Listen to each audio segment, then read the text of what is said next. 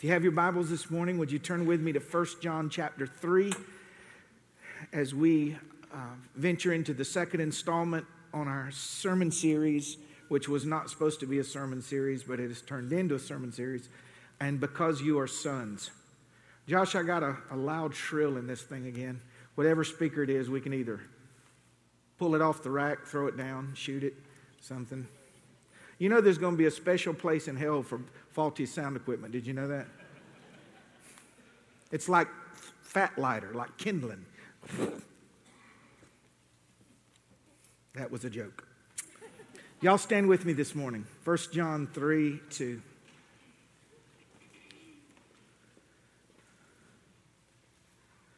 Three, 1 and 2, I'm sorry.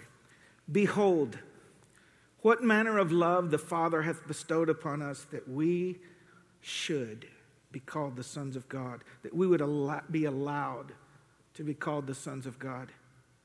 Therefore the world knoweth us not, because it knew him not. And beloved, now we're the sons of God. We're not working towards, we're working from that title. I'm not trying to attain sonship. I was born again, you were born again, not of our own will, not the will of man, nor of the flesh, but of the will of God. We are his creation. We are his craftsmanship. And now we are sons. I told you last week, if that revelation, not just to see it, but to see it with your spirit man, that this is not something I'm hoping for or striving for. I'll never be more a son than I was when I was born again. Now we're the sons of God, and it does not yet appear what we shall be, which means we're not seeing all the fullness. But we know this: when he comes for us, when he appears, we'll be like him, instantaneously changed. In the same way we were made in his likeness and image, we're now going to be glorified into a perfected state. It does not yet appear. Anybody in here glorified yet? Okay, you're all the way home, you're all the way fixed, all the way done. No, it does not yet appear what all it is going to happen. And nature itself groaneth to wait and see the manifestation of the sons of God. But this much we know: when he comes, he'll finish it. He that began the good work in you will perform it unto the day of Jesus Christ. One other verse, just remain standing for this, and I won't ask you to stand again. John 1, 12 and 14 through 14. But as many as received him, to them he gave power to become the sons of God, even to them which believe on his name, which were born not of blood, nor of the will of the flesh, nor the will of man, but of God. And the Word was made flesh and dwelt among us, and we beheld his glory. Glory of the only begotten of God, full of grace and full of truth. You may be seated in the Lord's presence this morning.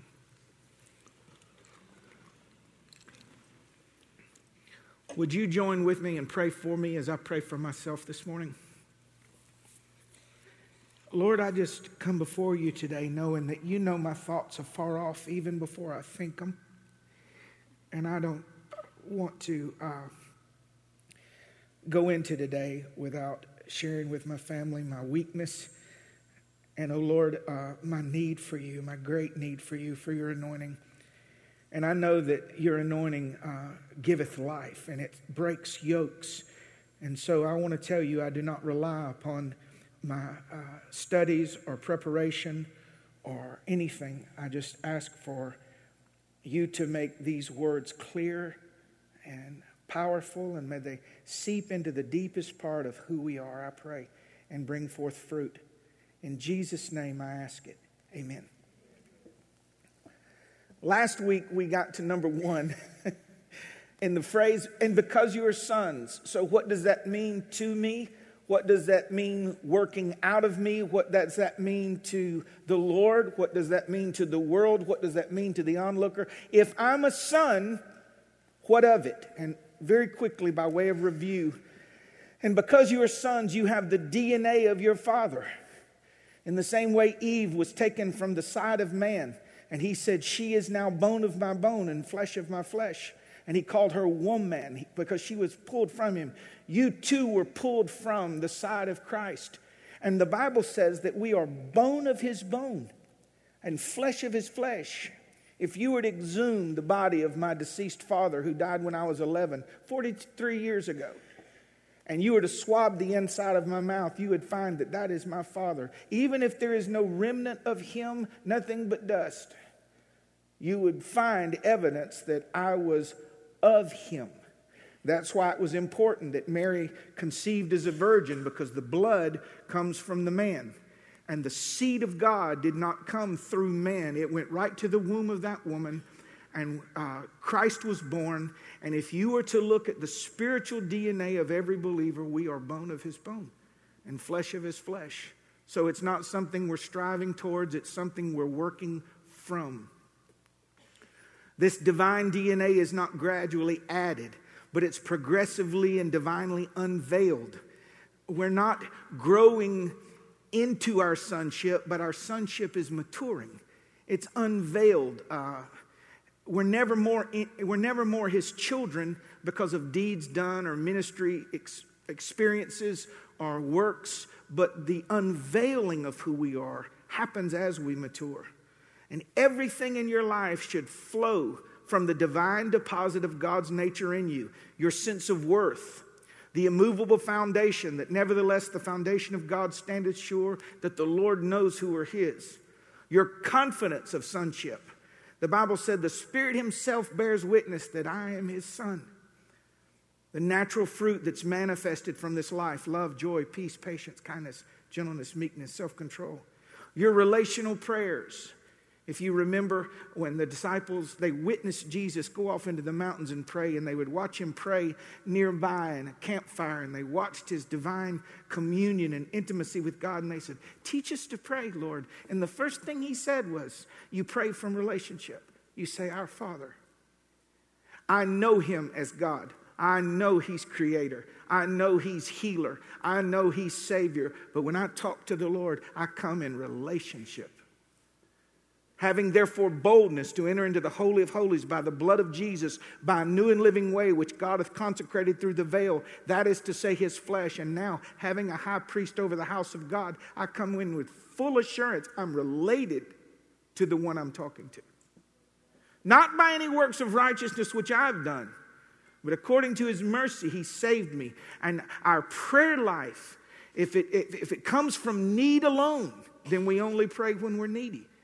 If it comes from desperation alone, if it comes from intellect, no, it comes from relationship. Jesus said, our Father, our Father. So today we're going to start with number 2 and see how far we get. If you're taking notes, you can write, and because you are sons, ... Number 1, you have the DNA of your father. And number 2, your life should be one of constant transformation. And because you are sons, you should be changing profoundly, consistently, gradually, instantaneously, divinely, meekly, unmistakably. The truest definition of death is when you stop changing. Because your body is replenishing itself all the time. Cells are regenerating, renewing. You're in constant state of process of death and renewal, death and renewal. First the natural, then the spiritual. That's the spiritual definition of death too, when you stop changing. If we are sons, then we should be growing up into him who is the fullness, even Christ Jesus, the fullness of all, even Christ. Because you have the Holy Spirit in you, transforming you, renewing you, correcting you, changing you, empowering you, pulling you. There's a divine work. You are the project. You are the project. See, we're wanting God to work on the peripherals of our life. Most of our prayers are about the peripherals of our life, where we live, what we drive, where we work, who our friends are, how we feel. But you are the only eternal asset in the world. Everything else will be destroyed by fire. You're it. And so God is using the details of your life, and the Holy Spirit in you, not to make you comfortable, but to conform you to the image of His Son, Jesus. You're the project. And if we walk in the Spirit, if we walk in the awareness of the knowledge of our sonship, if we've given God rule and reign in our heart, you'll always be changing. Maybe you hit this struggle early on in your faith. Maybe you're hitting it in your mid-years. You hang around a certain group of people, and then 5 years later, you just don't connect with them anymore. They haven't had a new thought since the Korean War. Just same. It's like high school friends tell you this, you changed. Church people say, you're not the same person. Thank you. That means I'm walking with them. And it doesn't mean you're better than them. It means that the old you is dying away and the new you is revealing itself. You should always be changing. And you can tell we are backsliding. Backsliding doesn't always mean you have shook an angry fist at God and turned away. It means you're falling back from a previous condition, a previous purpose, a previous intention. And a backslider is filled with his own ways. If you have to think back to 3 or 4 years for change, while the Holy Spirit is always modifying, always nudging, always correcting, always encouraging, you should be stronger. Paul said, by now you ought to be teaching other people. You ought to be growing in the fullness of the Lord. You ought to be past that. You ought to be deeper than that, wiser than that. You can grow old without trying. And growing old and growing up isn't the same thing. Maturity is the evidence of a Spirit-filled life. Okay, y'all are just staring at me this morning. It's either profoundly deep or just so profoundly simple. Y'all are going, what's up with this guy? Or do your kids, let's say you got kids and they're 16 and 15 and 17. Is it possible to have 8 years difference between them while they're 15, 16, and 17? Like how they act? One's 15, you take them down to the DMV on their 15th birthday. Praise the Lord, baby got their learner's permit. The other one says, Mama, I'm going to be 15 in 2 weeks. You ain't never getting your license. You'll be 106 before you drive. Right? Why? Because although your age says this, Mama knows you'd kill somebody your first day out. Right? Could it be that the Lord is withholding blessings and opportunities from us, not because of how old we are or how young we are, but because we've stopped changing, we've stopped maturing, we've stopped. And to change, something's got to die. Something's got to live, but something's got to die before. And when you have a personal altar, you hear the altar. The altar is just a place of death. When you bring the Lord a part of you. And because you're sons, you ought to be changing. Now, yes, we struggle with our flesh. And yes, my experience is 3 steps up, 1 step back, 2 steps back, 3. Yes, because you know why that's the case? It's not because you're different. Oh, I'm a lost cause. No, it's because the flesh hates the Spirit and wars against it. The flesh can't stand this new abiding life, this new abiding voice that will not be silent. It opposes the comfort of the flesh with cause. It opposes the seeking of the flesh not to be troubled with intentions and purposes. And I gave you the definition of the flesh. The flesh says now. Now. If you want to know, is that the flesh? Is that the Lord? Is it now? Like, you don't hear some guy my size or bigger. I'll pick on us, 6'2", 6'3", and I'm 5'9.5". And I'm shrinking, by the way. As you get older, that's not right. And one driver's license says 5'11", one says 5'10", 5'9.5". If the Lord tarries, I'll be 4'4" before this thing's done with. And I don't even know where I was going. I forgot what I was saying. What was I saying, Jeff? See if you can help me. Jeff wasn't listening. What, Kelly, what was I saying? Oh, yeah, thank you, Kelly. Big guys. You don't hear some, well, I'll pick on a couple. Let me find some big guys let me find some Sansa guys. Hold on. No, they're so young, they don't even know what those are. They used to make a britches. The belt was already installed, and you could go from 36 to 46. It didn't matter. You just slip them on and it. Anyway, you don't hear them when their wife says, baby, where you want to go eat tonight? Oh, darling, I've been craving ribs. They got all you can eat ribs at Sonny's, and I think I'll go 3 weeks from Tuesday.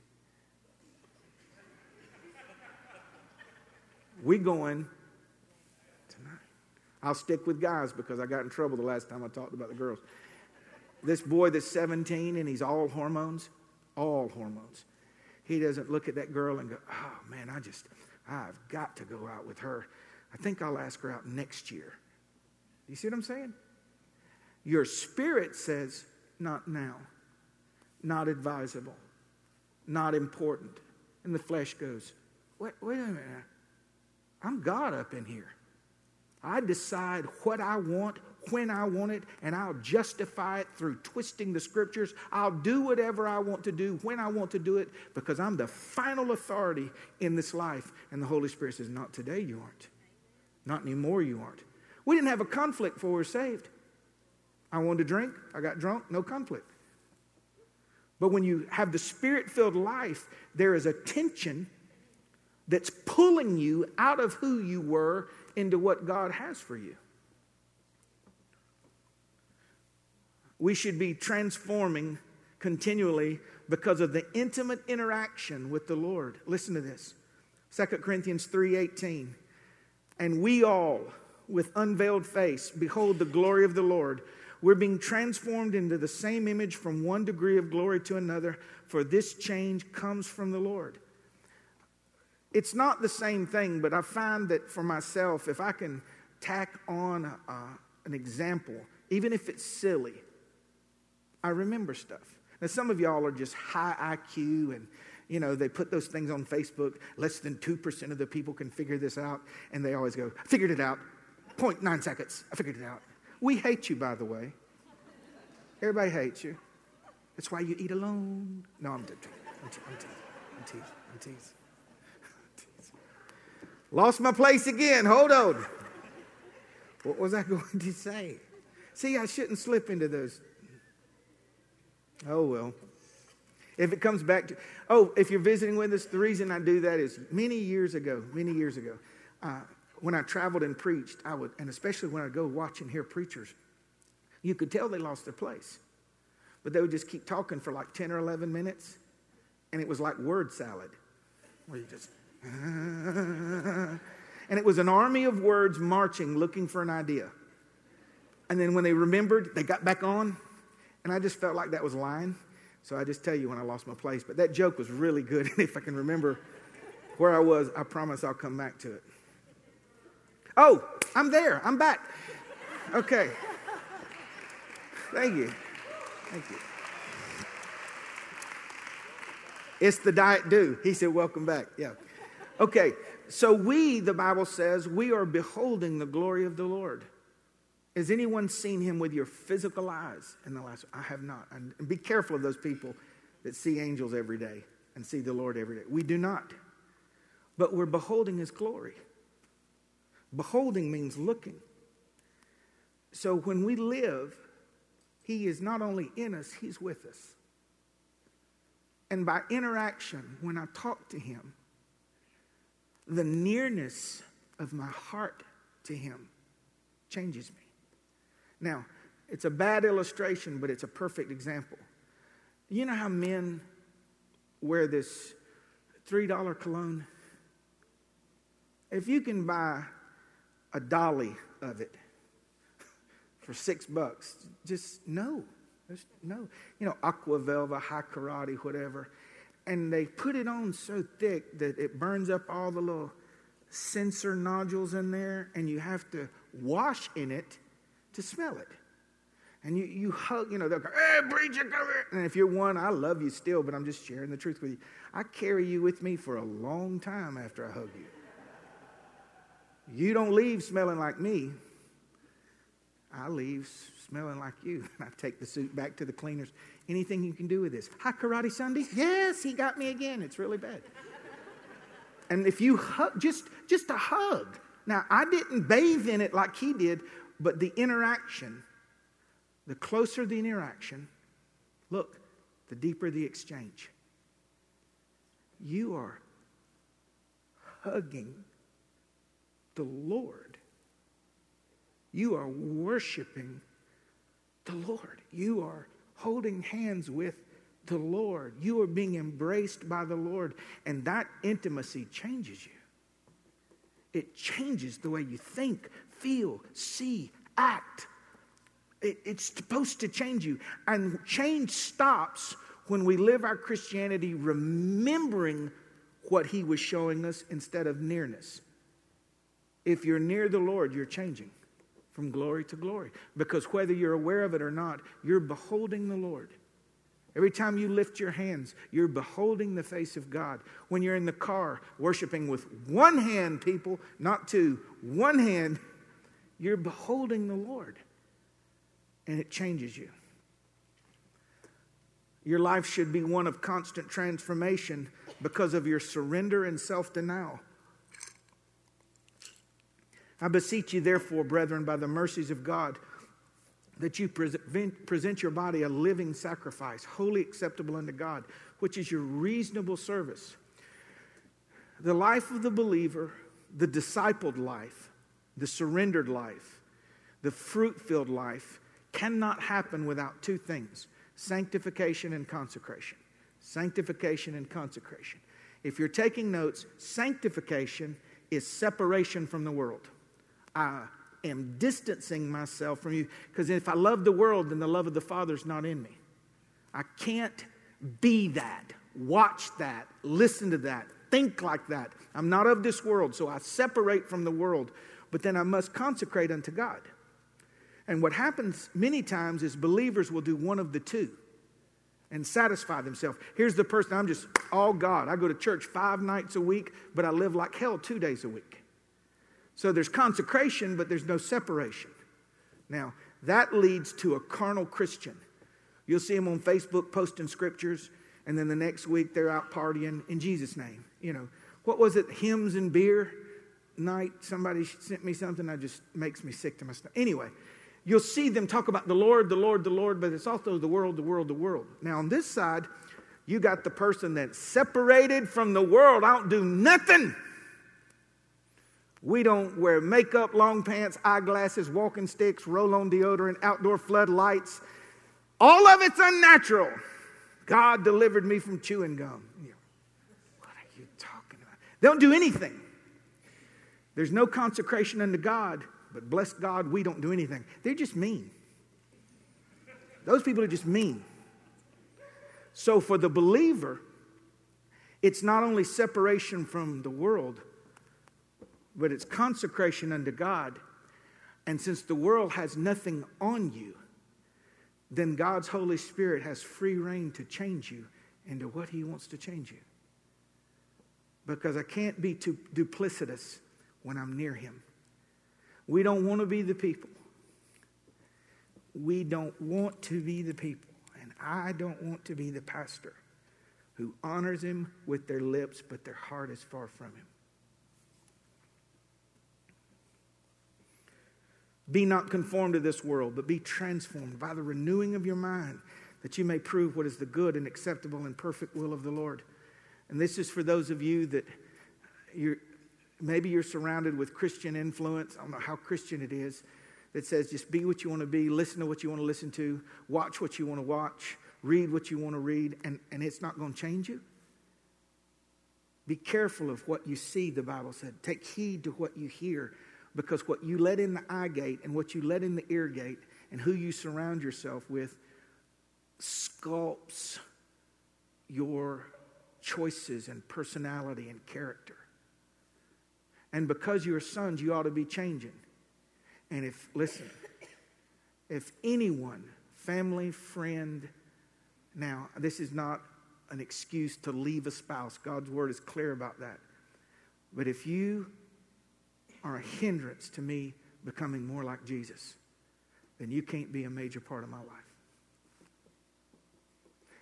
If you hinder the work of God in my life, well, Jesus was the friend of sinners. Yes, he was, but they weren't his friends. He was loving and kind to them. And when you hear many in this generation talk about the friend of sinners, that's why we have church in the nightclub, and that's why we hang out and do all of this stuff. The truth is, they miss it. And they may be telling someone about Jesus, but the actions dilute and or negate the message. Because Jesus is clear. He went outside the camp bearing the reproach. He was never of them. And so we have to make those decisions. One of the keys to Christianity, please hear me. I'm not talking about thinking you're better than someone, and I'm not talking about an arrogant attitude. But the key to many of the victories you're not experiencing is you need to tell some people goodbye. Goodbye. I told one group of people, I said, I just can't spend any time with you anymore. This was early on in my faith. And they said, what? I said, oh, I'm not judging you. I'm judging me. I'm not strong enough yet to live my life in your environment. So, goodbye. Well, what did they call you? It's irrelevant what they called me. I knew that's what it would take. So, in finishing that point, you ought to be continually transforming. And if something's in the way, move it out of the way. If something's blocking the dam, unblock the dam. If something's causing you to limp, move the stumbling blocks out of the way so that you can run your race freely. Lay aside every, not just sin that does so easily beset you, but every weight, every hindrance. Okay, I have to keep looking at my watch because it's dying. It keeps... The nicer they are, they don't work. Just get you a Timex. Lee told us. Last 16 years. When I was in Mercer University 103 years ago, and that was a joke, in the Greek league, they would have like Greek games where you could win trophies and all the girls would go, oh, he's so great. So that's why I competed in everything. I try to get applause, You have frisbee throw, football kick, high jump, broad jump. And I did the 100-yard dash. I wasn't fast, but I was quick on the football field. And fast is not quick. Like, I run out of speed, but if I need to get 4 yards between me and you, I was a little guy, and fear is a strong motivator. I could just, like, what was that? I don't know, but it was something fast. It was John, quick. So I'm lined up, 100-yard dash. I wasn't down in the little stance, so you knew I wasn't too trained, but I was ready. Had my dolphin gym shorts on. Any old men, y'all remember those with the little dolphin on them? These young people don't even know what I'm talking about. It was a little sculpted, put it this way, it was a good bit of fabric, but not quite enough. But you needed some more fabric. So you got the shirt with the sleeves cut out down to the waistline, okay? Oh, you could tell. And then when the man, you can't really tell in the suit now, but if I had on my athletic gear, and then I said, like that, when you do your little foot up like, that's serious. You know it's on. I'm about to bring it.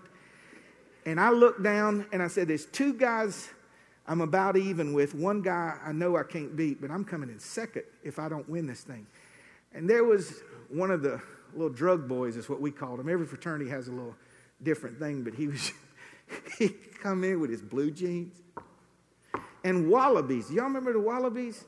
It's like off-brand Buster Brown. It didn't quite make, it was like Ruster Brown or something. I don't know. And here's the heel, and then the toe went out like that. And they were brown, lace up. And he had his blue jeans on and a shirt. And I'm like, you ain't ready to run? And then the people say, oh, watch. No, he come in last by about 50 yards. You can't run in jeans that if you bend over, you pass out. You can't run in those. Or wallabies that weigh 15 pounds each. He wasn't prepared. I came in second, by the way, and I looked down the guy that won because I wasn't a believer. I was just letting him know if it was just an 8-yard race, I'd have killed you. I'd have killed you fast. Whoosh. So, Pastor John, what does that have to do with anything? I'm glad you asked. Because I can tell by how you're spiritually dressed if you're running your race. If you've got the world's ideas, the world's attitudes, the world's music in your ears, the world's television shows playing on your television, the world's everything, you are just like the guy with blue jeans and a wallaby and a full winter jacket, and you think you're going to outrun. You think you're going to outrun your adversary, who is as a roaring lion, seeking whom he may devour. Let us lay aside every weight that hinders you. And other Christians go, that's not necessary. It is if I want to run. It is if I want to run. Don't let anyone else tell you how to run your race. And our problem is we stopped running years ago. We jog and walk. Let us run our race. Number 3. Are y'all warm? Brother, air conditioning? I know as soon as you turn it on, the ladies are going to break out the shawls and the king-size comforters. We had one lady pull one out of a purse. It just had a little hole poked in it. She just slid it over. But you can turn it on anyway. And because you are sons, the world will not recognize or receive you, but will instead hate you. The Bible says in 1 John 3:1, therefore the world knoweth us not, because it knew him not. They'll hate you. Now, they'll hate you because of who you are. They'll hate you because of whose you are. And they'll hate you because of who you're not. Now, there is an idea floating around in this new Christian culture that sounds right, but it's false. Just listen to your pastor. It's false. We think that the goal of the church is to make the world like us, approve of us. Now, I don't think you should be so arrogant and ignorant that you turn people off by your speech and your countenance. But the world hated Christ. The only way the world can identify with me and like me as a spirit-filled believer is if I don't resemble Jesus. I can't have his spirit and have a different reaction. So see, Jesus tells us they're not going to receive you because you're going to be in my name, you're going to have my spirit, you're going to speak my words. The only way that I can get along and fit in the culture and they go, Christ Chapel, that's great, they're great, is if I don't preach his word. The Bible says if he comes and he finds us ashamed of him or his words, that's the dividing line. Preach the gospel, and if you have to, use words. That's heresy. The gospel is a message. It's not me giving you bottled water on the side of the street with my church sign behind me. That's not the message. The message is how sinful we were, and all have sinned and come short of the glory of God. And there's none righteous, no, not one. And the wages of sin is death. And our sin has separated us from God. But God commended his love toward us. And while we're yet sinners, Christ died for us. And whosoever will that calleth on the name of the Lord shall be saved. But I must know my sinfulness before I can repent. And I can't get grace unless I've repented. If we're sons, then they're going to recognize us as such. And at best, they distance themselves. At worst, they hate you. Jesus said it. Don't get mad at me. He said, the world's not going to know you, but I know you. One of my favorite verses in the Bible, Chris, is this. It says, nevertheless, the foundation of God standeth sure that God knows who are his. Even if they don't recognize me, he does. And we know in our spirit that we're his children. And finally this morning, number 4. And because you are sons, you have access to a spirit-filled, spirit-led, and spirit-empowered life. As many as you that are thirsty, let him come unto me and drink, and out of your belly shall flow rivers of living water. This spoke he of the Spirit, which was not yet given, because Jesus was not yet glorified. You have the opportunity, the privilege, and the access to be filled with God's Spirit. Well, I don't believe that anymore. It doesn't matter if you believe it or not. You still have the opportunity. and the access to be Spirit-filled. Well, Brother Wood, I got the Holy Spirit when I got saved. Of course you did. Would you allow me just 2 or 3 minutes to explain the difference between the witness of the Spirit, the earnest of our inheritance, and the baptism of the Holy Spirit? Okay. When you were born again, God gave you His Spirit. He deposited in you His Spirit. It was a mark, if you will.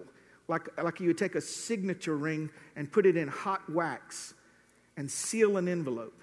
There's a deposit in you, and you've been sealed. So inside is the evidence, but you've been sealed on the outside, marked as belonging to God. You were given the Holy Spirit as the earnest of your inheritance. It's the pass to make it into the next life, into the next kingdom. It's like if you were to show a ticket to get in the Super Bowl, you know, there are holograms on it, and there's certain things, and they scan it, and they say, that's legitimate. The only thing that gets a man into heaven is the Holy Spirit in his heart, which is the evidence of salvation. Okay? So yes, you received the Holy Spirit when you believed. But the baptism of the Holy Spirit is for empowerment. The Holy Spirit at salvation was for you. The baptism of the Holy Spirit is for them. That's why Jesus said, He said, now I'm about to leave, but you go tarry until you be endued with power. And then you're going to be witnesses unto me in Jerusalem, Judea, and the uttermost parts of the earth. And the idea of being Spirit-filled should be the natural desire of every believer. But the devil is wise. The devil is strategic. The devil is smart. And the devil is so predictable.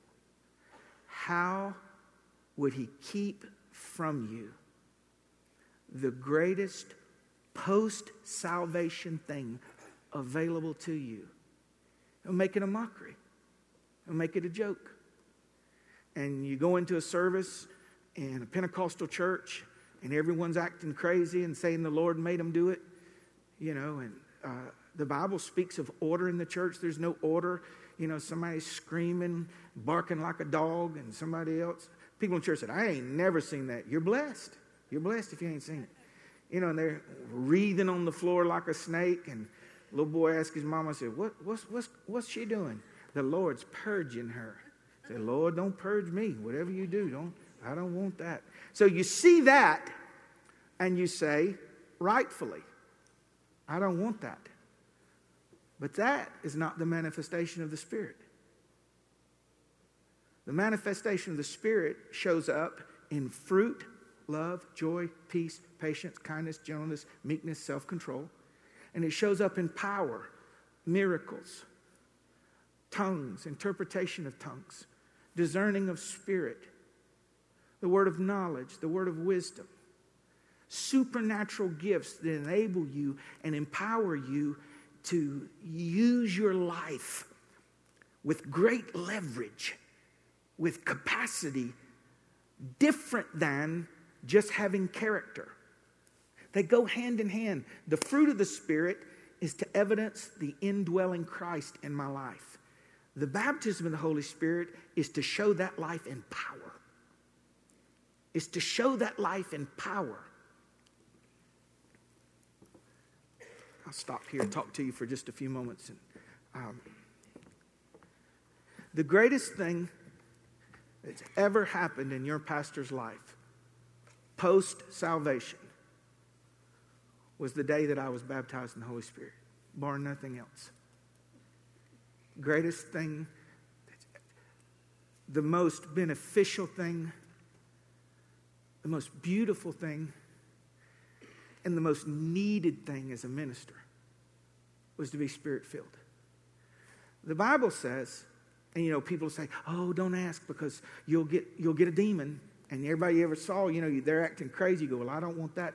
He said, if a child comes to its parent and asks for bread, will it give him a serpent?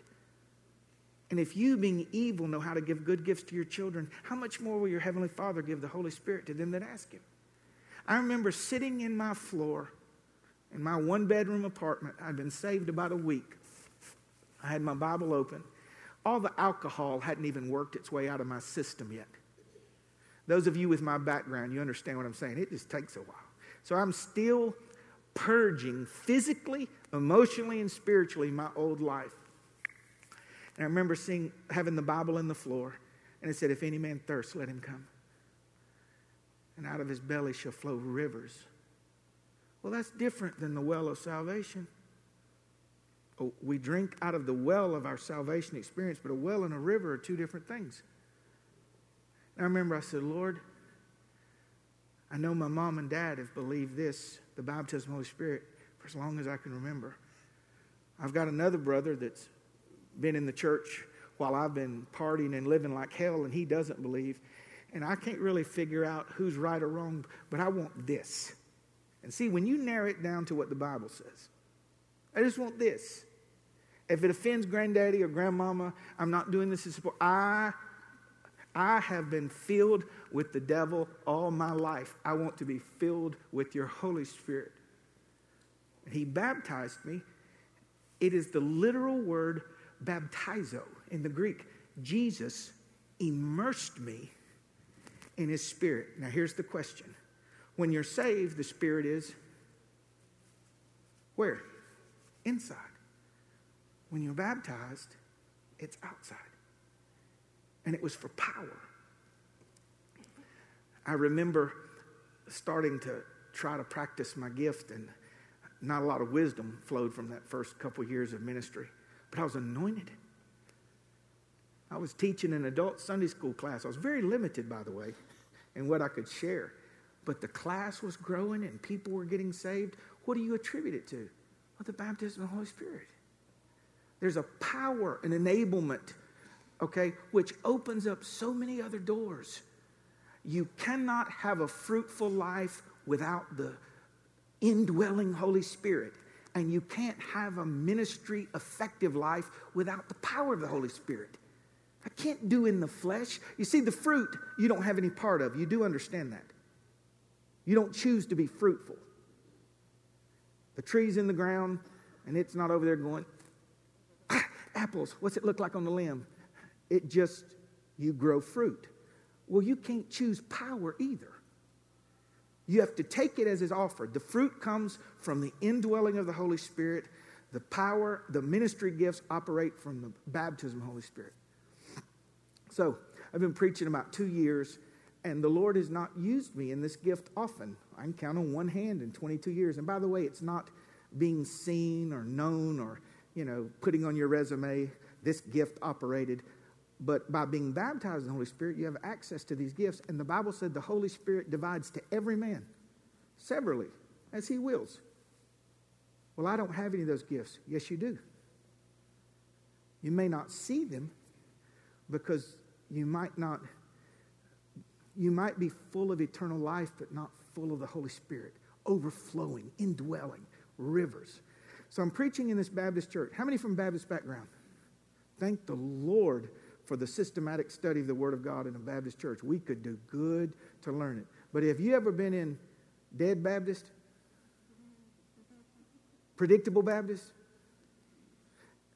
I was in this church filling in. They have bulletins. Now, we don't have no bulletins, but how many grew up on bulletins? Do you swerve from the bulletin? No. That's how we got ordered. So I didn't know. I'm preaching. I preached. People got saved. I prayed for them. And I asked the deacon to come close. I said, brother, if you would come, God is my witness. He comes up to the pulpit and he goes, and she starts on the hymn of invitation.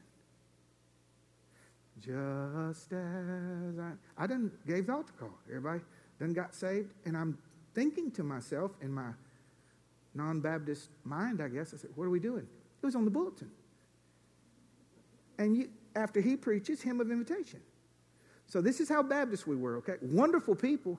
So I'm there for like 11 weeks, okay? And I'm realizing, it's kind of like, which one of these does not belong? Which one of these is not like this? And they were wonderful. I'm not saying I was better. I just kind of didn't feel like I fit in. I'm got my hands lifted one Sunday morning. I'm not thinking. I'm on the front row, and I'm just like this, and I turned around and I said, yeah, But they kept asking me back. It's kind of like drawn a little bit. We don't really like him, but ask him to come back, So I'm preaching. I get done. I'm dismissing the people. I said, y'all have a wonderful Lord's Day. And then all of a sudden, I had a word of knowledge, which means, and this is a simple explanation, but God took a fact from his mind that I did not have in my mind, and all of a sudden I knew it. And so I said, the rest of you have a wonderful Lord's Day. Second to the last row on the aisle seat, ma'am, the Lord just wants me to tell you, as much as I can discern his voice, it wasn't audible, but the thing you're worried about tomorrow morning, God said he's taking care of it. She screamed like someone shot her, runs down the aisle, falls on the altar, and I know it's an intimate time. I just give them room. All the family runs down.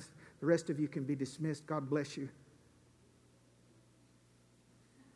No one moved. I don't know. It just nobody moved. It's like, I'm not getting up, And she prayed and cried. And before she could get up, one of the deacons said, who told you? I said, told me what? About her. I said, I don't know. Well, what is it you were talking about? I said, I don't know. See, the fact he gave me didn't come with facts. I said, I don't know. She was going in for exploratory cancer surgery that morning, the next morning.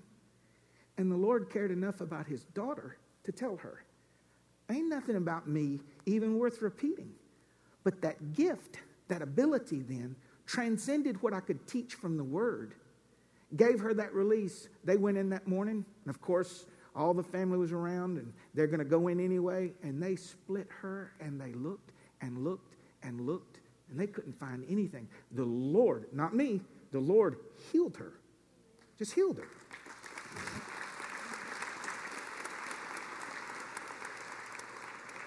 And then someone could say, well, do it again. I can't, because the power gifts are more about the moment than the man. The character is about the man. And I don't have time to go into the other parts. We will next Sunday, the Lord allows. Why would you not want to be Spirit-filled? Here's some of the honest answers I've gotten from people. Ben, if you would come for me here. Here's some of the honest answers. Because my father and grandfather were in the ministry for 70 plus years, and if I believe this and I experience this, then I'm as much as saying they're wrong. I understand that. Others would say because of what I've seen, it made me turned off from it. Well, I understand that, but what you saw was not it. How could God fill himself with you and create confusion when he's not the author of confusion? Holy Spirit don't make you weird. Weird is not a fruit of the Holy Spirit. Hollywood understands what demon-possessed means. If I'm possessed, if I'm filled, then I will manifest the nature, the acts, and the lewdness of Satan's heart. So if I'm Spirit-filled, I will represent the nature, the heart, and the divine pulses of that power in the world. Power. Not so we can shake our fist and do our leg and be known for as much, but in meekness. Jesus never put on a show, but power pulsed from him. He told the disciples, he said, you're going to be endued with power. He'd already called them sheep. You're my sheep. I send you forth as sheep among wolves. He don't tell unbelievers they're sheep. He said, but you need this. When I'm gone, you're going to need this. And Simon, coming into the temple, the gate beautiful, sees a man that says, alms for the poor. He said, buddy, I don't have any money, but what I have, I give unto you. In the name of Jesus, stand up and walk. And the man stood up and his ankle bones received strength. Could he go to the next guy? Not necessarily, but he had power for that guy. And there was a release of such. I don't own it, but I can house it and channel it. And you can lay your hands on the fevered brow of your baby and say, in the name of Jesus. These signs follow people that believe in his name. They lay hands on those that aren't well, and they get well, and power flows from them. We know what demon-possessed looks like, but what does God-possessed look like? The Bible tells us, would y'all give me just 4 minutes? I'll be done. The Bible tells us there was a man, the Gadarene demoniac, that when Jesus encountered him, he had 5,000 demons.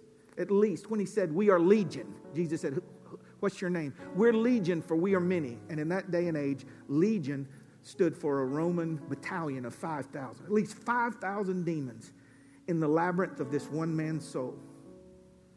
If one man can house 5,000 demons, how much of the Holy Spirit can you hold?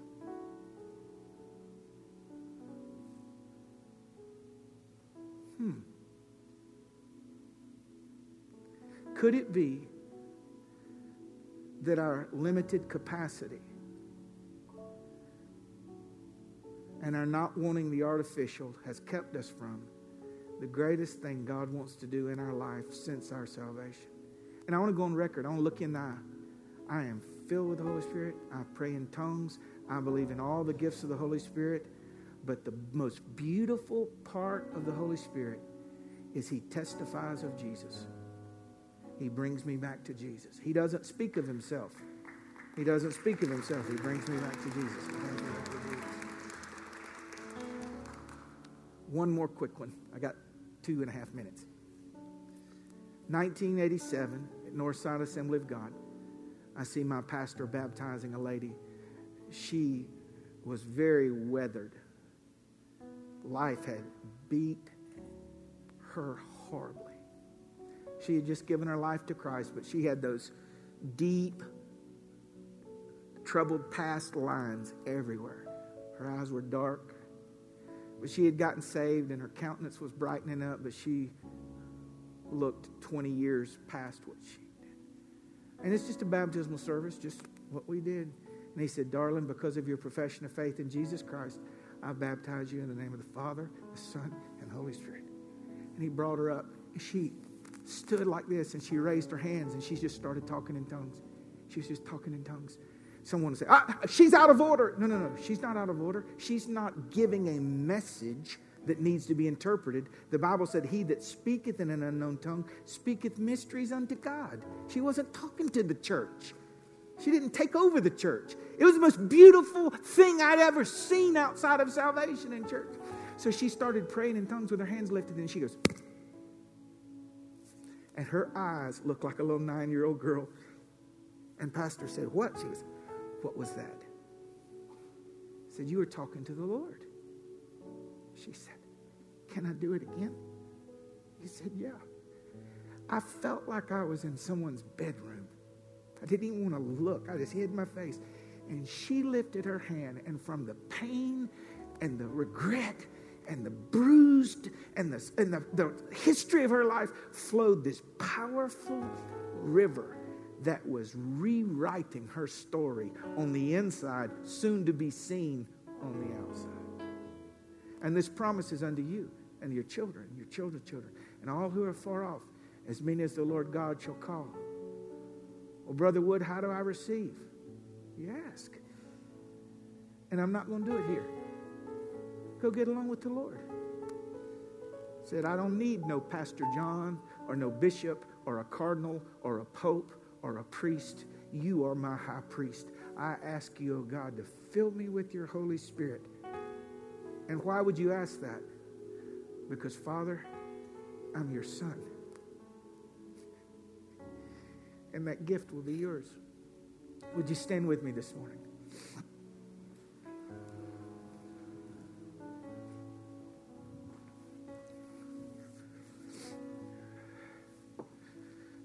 Would you bow your heads this morning?